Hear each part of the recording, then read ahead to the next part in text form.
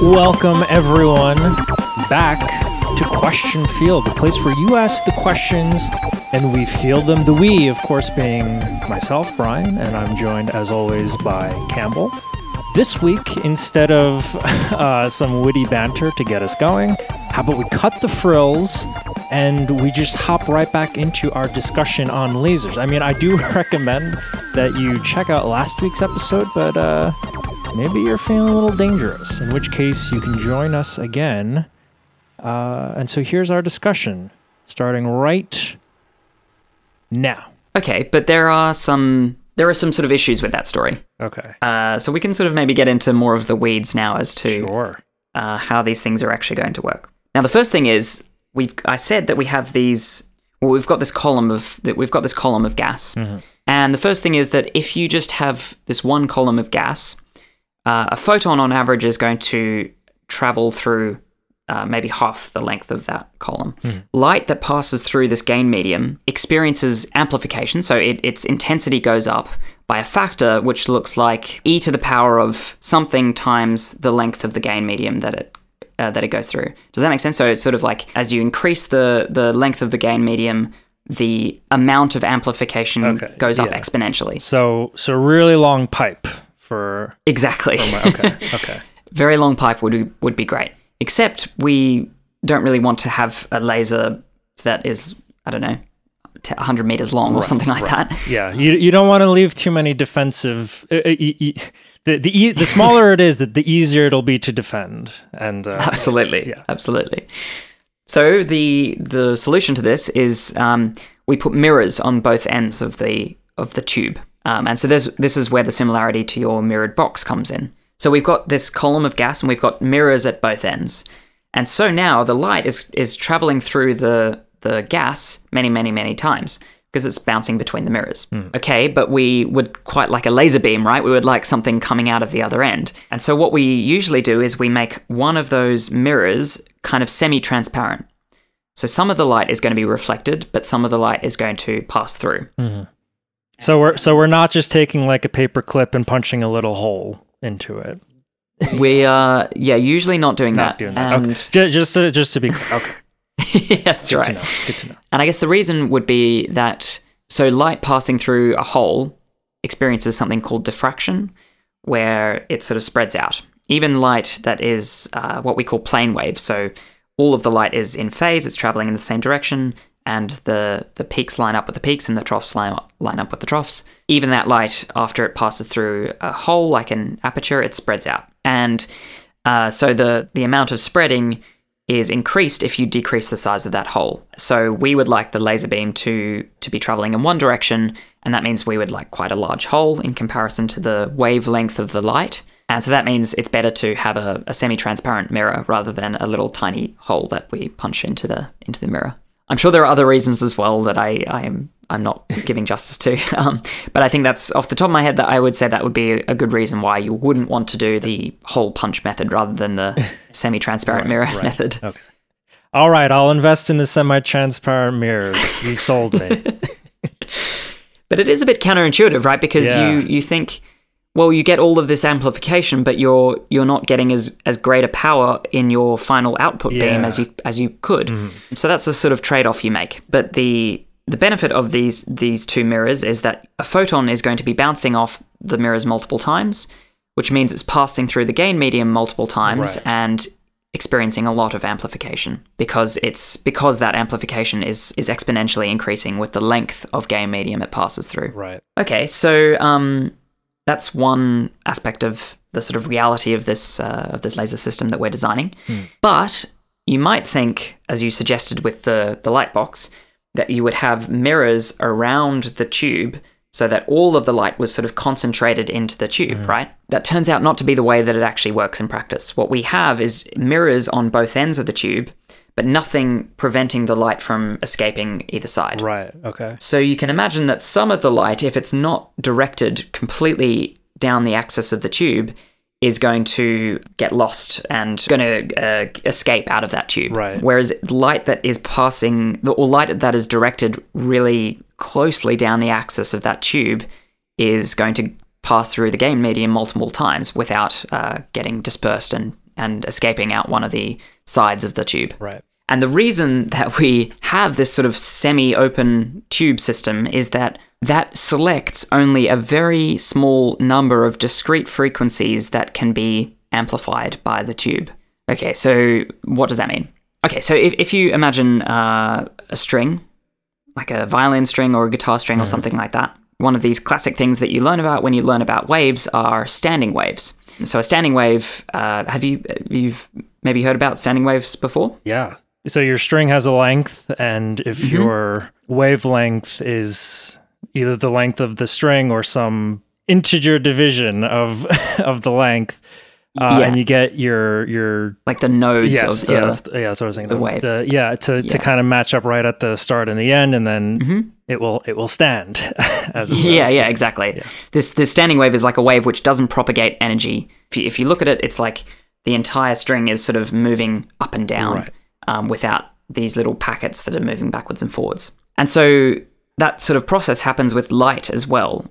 You get sort of nodes at both ends of this box or this cavity that we've created. So nodes of the wave at the two mirrors, and then in between you get standing waves, which are the electric and magnetic fields oscillating greatly in the middle. And so it turns out that when you make one of these boxes called a resonator, you can only have certain allowed wavelengths that can resonate or have standing waves inside this box.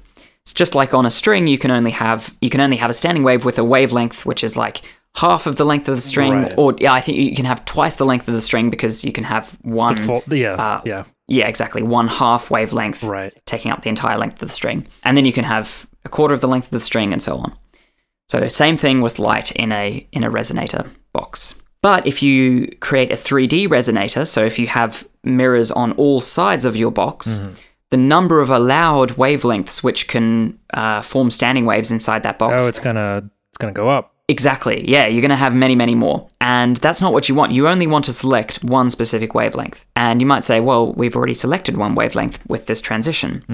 Yes, except that was a very simplified picture. And in reality, instead of having one wavelength which is going to experience gain, which is one wavelength which is going to be amplified, there's this whole sort of continuum of wavelengths which can be amplified, and you get sort of different levels of amplification depending on your wavelength. And one of them is going to experience the greatest level of amplification, but you're going to have amplification around a whole bell curve of frequencies. Right. And so the reason that you have these mirrors then is that maybe all sorts of wavelengths are going to experience amplification, but only one of those wavelengths is going to be able to form a standing wave inside this resonating box. And the other ones are just going to sort of... they're just going to fizzle dissipate. out. Yeah. Exactly. So I guess you kind of want to tune your cavity length to just one one ideal. Yeah, so the one wavelength that you want to select for. All right. So costs are going up because of our transparent mirror, but we don't need to get as many mirrors as we initially budgeted for. Yeah, I guess so. Okay. That's right. Excellent. That's one sort of aspect to consider. And this by the way, this region of wavelengths that can experience gain or amplification comes with an associated mathematical thing called the gain profile. So that's basically like a curve which you have if you imagine having the frequency or wavelength on the x-axis, and on the y-axis you have what's called the gain coefficient, so the sort of amount of gain that you can get out of the gain medium at that frequency. And then you get this curve, which is the gain coefficient versus the frequency, and that curve is called the gain profile. So it's like a bell curve, and it's peaked. The bell curve is peaked at the sort of frequency that we want, based on the sort of atomic transition that we have selected for in the gain medium. And what we would really like is that the length of our tube selects out that one frequency that we want to amplify right at the peak of that gain profile. Right. And then if we do that, we are hopefully getting lasing. Beautiful. We could, it's kind of an interesting set of quantum mechanical things that produce the broadening of that gain profile. Because initially I said, well, you only have this one transition, right. between the first excited state and the ground state, and all of the light produced is going to be in that wavelength. And all of the light that can be amplified is going to be in that wavelength. Right. Do you have any ideas as to why it might be the case that, in fact, more wavelengths than just that one can be gained or can experience amplification? Because atoms are fickle. So one thing that could happen is probably something that most people have heard about. It's the Doppler effect. So that's the effect that means that if you're going past an ambulance, or an ambulance is more likely going past you, you hear the frequency of sound sort of shifting down as it moves away from you compared to when it's moving towards you. So the sort of wavelength of the sound gets bunched up as it moves towards you, and so the wavelength decreases. And as it moves away from you, the wavelength gets sort of spread out because of its motion relative to you. And in an acoustic sense, we would hear that as like a change in pitch. So exactly. It's rising and that's then, right. and falling. Yeah. Perfect. And so that happens with light as well. So if an atom is moving towards you and you shine some light on it, the atom sees light which is slightly shifted into a smaller wavelength compared to the light that you think you're sending at it. Right. And if it's moving away, it's shifted to a slightly larger wavelength. And so that shift, that Doppler shift, is important in cosmology and astronomy. That's how we know that everything is moving far away from everything else. Exactly. But it's also important in the operation of lasers. So, for example, if an atom, from the perspective of the atom... Can I take a stab at it?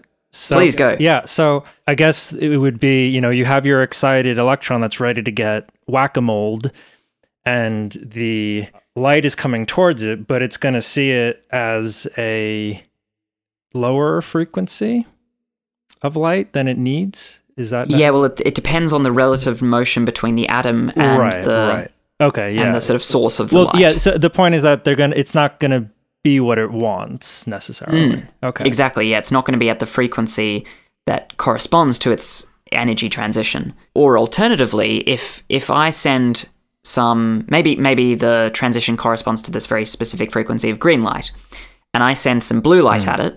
Now, blue light has a shorter wavelength, and the atom is moving is moving away from me. So all of the light that I send to it, it sees as slightly redder. It's slightly longer wavelength than it actually is, or than it is according to me. And so because that light is stretched out according to the atom thinks, oh, this is perfect. The light's coming at me and it's got the right energy now, and so I can release my photon. I can be stimulated, emitted, or whatever. So, but according to me, it doesn't have the right energy, and so we've got this range of energies because these atoms are traveling at all sorts of different speeds relative to me, and so because of that, we get this range of energies that can cause stimulated emission. Okay, so that's one reason. There are other reasons as well. And the other reasons have to do with the Heisenberg uncertainty principle. So this is a very famous principle from quantum mechanics, and the specific one that I'm thinking of relates uncertainty in energy with a duration of time, or uncertainty in time. It's a bit of a weird side of the principle. So what that means is that in this particular context, if an excited state is only existing for a short period of time, then there is some uncertainty in the energy of that excited state. So there is a reason that we can think of these excited states as only existing for a short period of time. The first is that in this gas, these atoms are bouncing off each other with really high frequency. And so each time they bounce off each other, they sort of get randomized, right? They get chucked into some other energy state, or maybe they go back to their ground state. But each time they are sort of, on average, just getting completely reset into some random state. So the excited state is only existing for a sort of short period of time because of that. And so this means that the transition, the atomic transition, is again sort of broadened a little bit. This is called collision broadening. And so we get a range of frequencies that can experience gain. Similarly, we also have something else which is causing a shortening of the time in which the atom can remain in its excited state. So that is, if you remember from earlier, that's the spontaneous emission. So because these atoms can spontaneously emit light, it means that they are not in that excited state for an infinite amount of time. There's some finite cap on how long they are remaining in that excited state for. Yeah. And so because of that finite... It's tough to stay excited. Like, give me good news, I'll be excited, but not forever. That's right. So I empathize. Yeah. So. That's right. So maybe our audience are thinking, well, I can understand being unexcited by things right now. Hopefully not. Yeah, so anyway, so the fact that these excited states have a finite lifetime means that there's uncertainty associated with the energy of those excited states because of Heisenberg's uncertainty principle. And so we've got this collision broadening, and then we've got the broadening associated with spontaneous emission, which is called radiative broadening. And so, yeah, all of this, along with the Doppler effect, is contributing to this broadening of the gain profile, this phenomenon in which multiple frequencies of light can experience gain. And that's why we need this resonating box to select out only one of them. Okay, so that was a lot of quantum mechanics stuff. So many ways to break our laser. Yes, indeed. And indeed, there's also a kind of another... Well, there are many more things to consider in our laser design. For example, our pump needs to be above a certain power. We need to input above a threshold power, because if it's below this power, then there aren't enough atoms in the excited state in comparison to those in the ground state, and we don't get the population version that we want. Right. And importantly, the rate of spontaneous emission might be too high in comparison to our pump rate, so all of our atoms in the excited state could just sort of fall down into the ground state more rapidly than we promote them from the ground state into the excited state. Okay, so there's this principle of threshold that you need to be above. That's another thing to consider. Good pump. Put it on the list. That's right. Maybe that's enough to think about for now. Yeah, another thing maybe could be to talk about is saturation. So after a certain intensity of light, after the light sort of gets amplified by a certain amount, the amount of amplification goes down because the population of the excited state sort of becomes equal to that of the ground state. And so there's this sort of efficiency window where if you go too high with the pump rate, then you're not getting as much bang for your buck in terms of the intensity of light that's coming out. So, okay, all of these things to consider. So get a good pump, but not one that's too good. We need a Goldilocks pump. It's got to be exactly custom fitted. Exactly right. It sounds like this is like it's like amazing because it's one of those things where I haven't looked up the history of the laser. Like maybe somebody had an idea for this. Maybe this was like all an accident, but like we kind of built up this beautiful scenario of how we can just get this nice domino cascade effect, and now it's just like I can just imagine the first group of people trying to make the first laser, and they're just like, ugh, our threshold. We're not meeting the threshold. We need more power. And then it's like, now you're saturating it, and just going back and forth. Yeah, I mean, it's... Many fights were probably had. It was worse than a game of Risk. It was a bloodbath. But then they got it to work. It's a difficult thing to build a laser. I mean, the principles behind it, this spontaneous emission, stimulated emission, all that stuff, that was discovered by Einstein in the early 1900s. But it took until the 60s to actually build a proper working laser. Really? Wow. So yeah, it's no mean feat.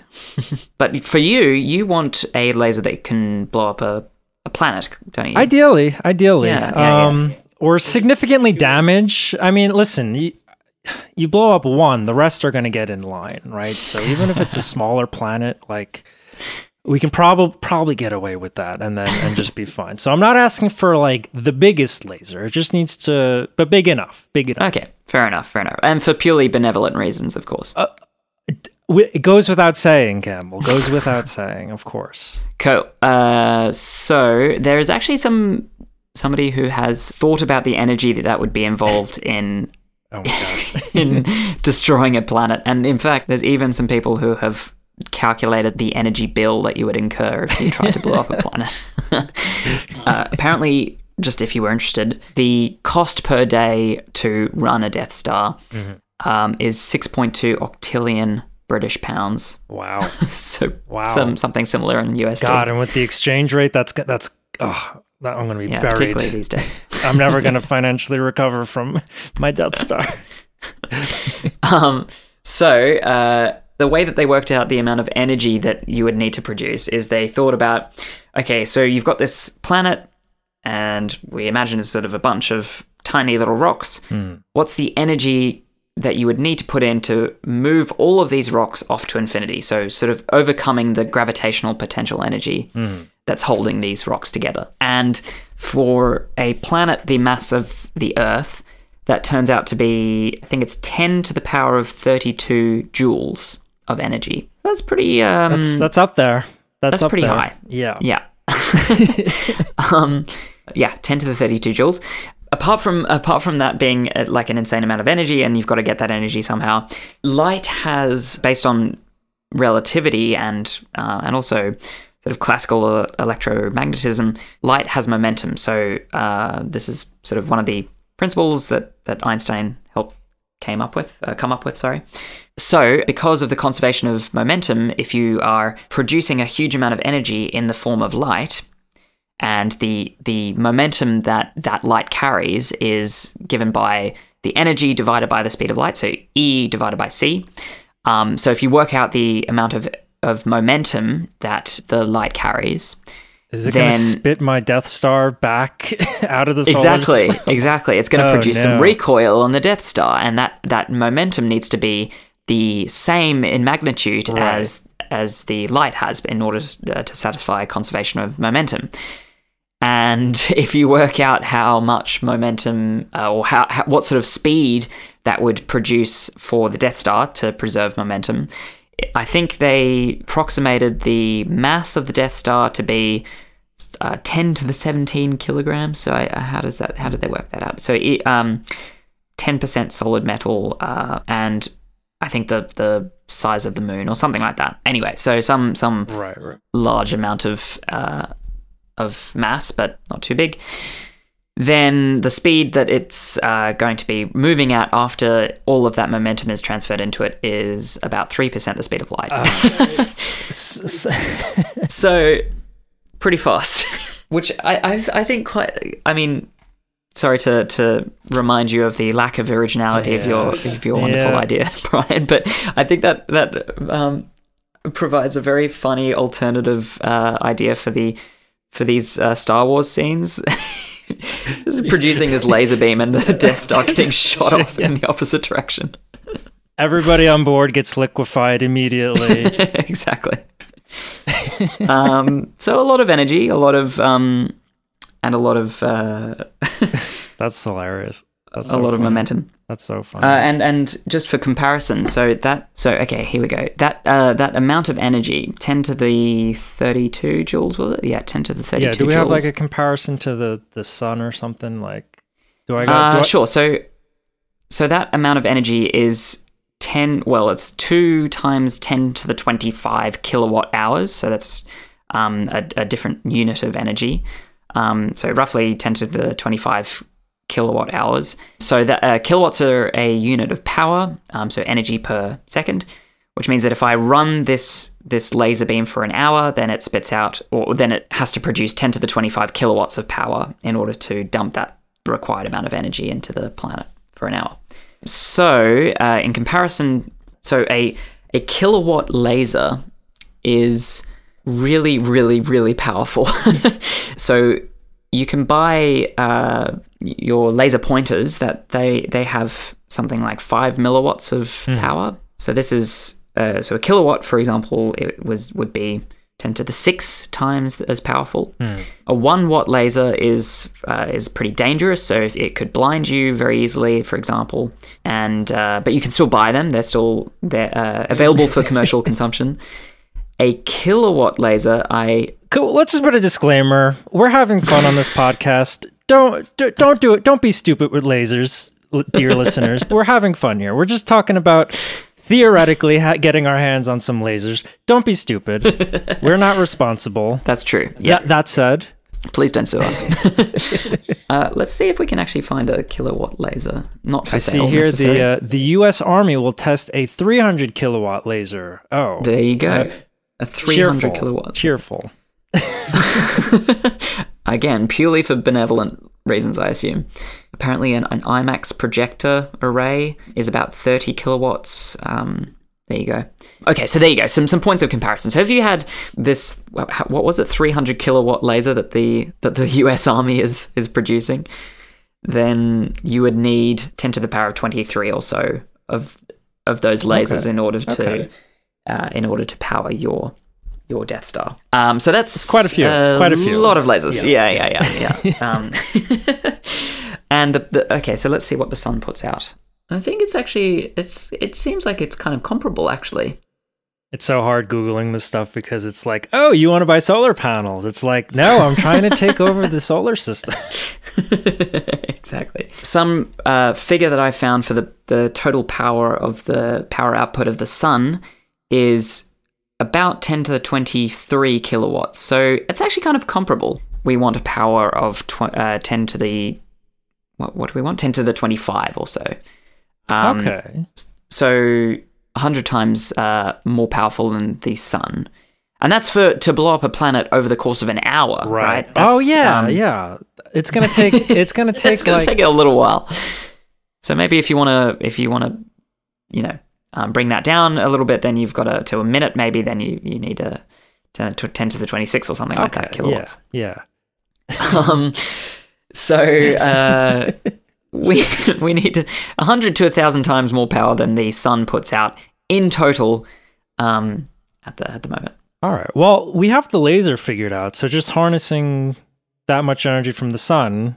If we can, I feel like we got the hard part over with. So get out our Dyson spheres and we'll be right there. Although something else to consider is that when you use a laser pointer, right, or a laser, it sort of heats up a little bit, produces a bit of heat. And I think from a very small amount of Googling that I've done about the sort of efficiency of these lasers, they are not actually particularly efficient at converting electricity to light. So some of that electricity energy is converted to heat, and like a sort of decent percentage of that energy. So you're dumping a lot of energy into your Death Star. You're going to need to dissipate that energy somehow. Hopefully it's not going to be too much to melt the Death Star, but but if you've got it on the order of 10 to the 32 joules of energy, or maybe let's be generous and say 10 to the 30 joules of energy that is going into your Death Star, then that's the sauna in our Death Star is going to be immaculate. Absolutely. In fact, let's see. So if we've got say we have about 10 to the 30 joules of heat, and we've got a Death Star of mass 10 to the 17 kilograms. So there's this formula that relates the heat or the change of temperature of an object based on the amount of heat that you put into it, the mass of the object, and something called the specific heat capacity. So if we take let's say it's made out of steel, you can take the specific heat capacity for steel, which is 420 joules per kilogram per degree Celsius. So our formula is, for those following along at home, energy or heat, Q, is equal to mass times the specific heat capacity times the change of temperature. So, cracking out the paper here, pen and paper, we've got a heat of 10 to the 30 joules, or was it joules or kilojoules? I think it was joules, yeah. And we've got specific heat capacity of 420 joules per kilogram per degree Celsius. And we've got a mass of 10 to the 17 kilograms. So that's a change of temperature, 10 to the power of 10 Kelvin. All right. That sounds like soup, if not... I think that's probably above the melting point. Yeah, probably. But just clears it. Just clears it. While you were doing that, Campbell, I was looking on Wikipedia, and it says that the Death Star was made out of quadanium steel or quadanium alloy, which was an extremely durable metallic substance. Mm-hmm. Well, there you go. So it must have an extremely high specific heat capacity. Nice. Well, cool. All right. Well, now we know what we need to do to make the Death Star. Yeah, some hiccups, but listen, we don't do it because it's easy. We do it because it's hard. We do it because it's right. Right, exactly. It's the right thing to do. Exactly, yeah. Listen, like I said, asking for a friend, just trying to take over the listeners in Andromeda, you're safe. You're fine. I guess until Andromeda and the Milky Way collide. But sights are only set on the Milky Way right now, and all of these tests we have to do here in the solar system. So everybody is mostly safe for right now, for a little while. And that's that. No, seriously, Campbell, thank you as always. This was a really fun episode. I mean, they're all fun in their own way, but this, I think this is. Felt like I was able to hold my water a little more than usual. I think you came right in the end. Let's say, Brian, and I'm proud of you. Thanks. Well, thank you everyone for listening and tuning in this episode. This has been get ready for this. I just came up with this. This has been a Gain Media production. Ooh, wow. Incredible. That's a game changer. As always, this is Question Field, the place where you ask your questions and we field them. But all right, thank you, everybody. Until next time.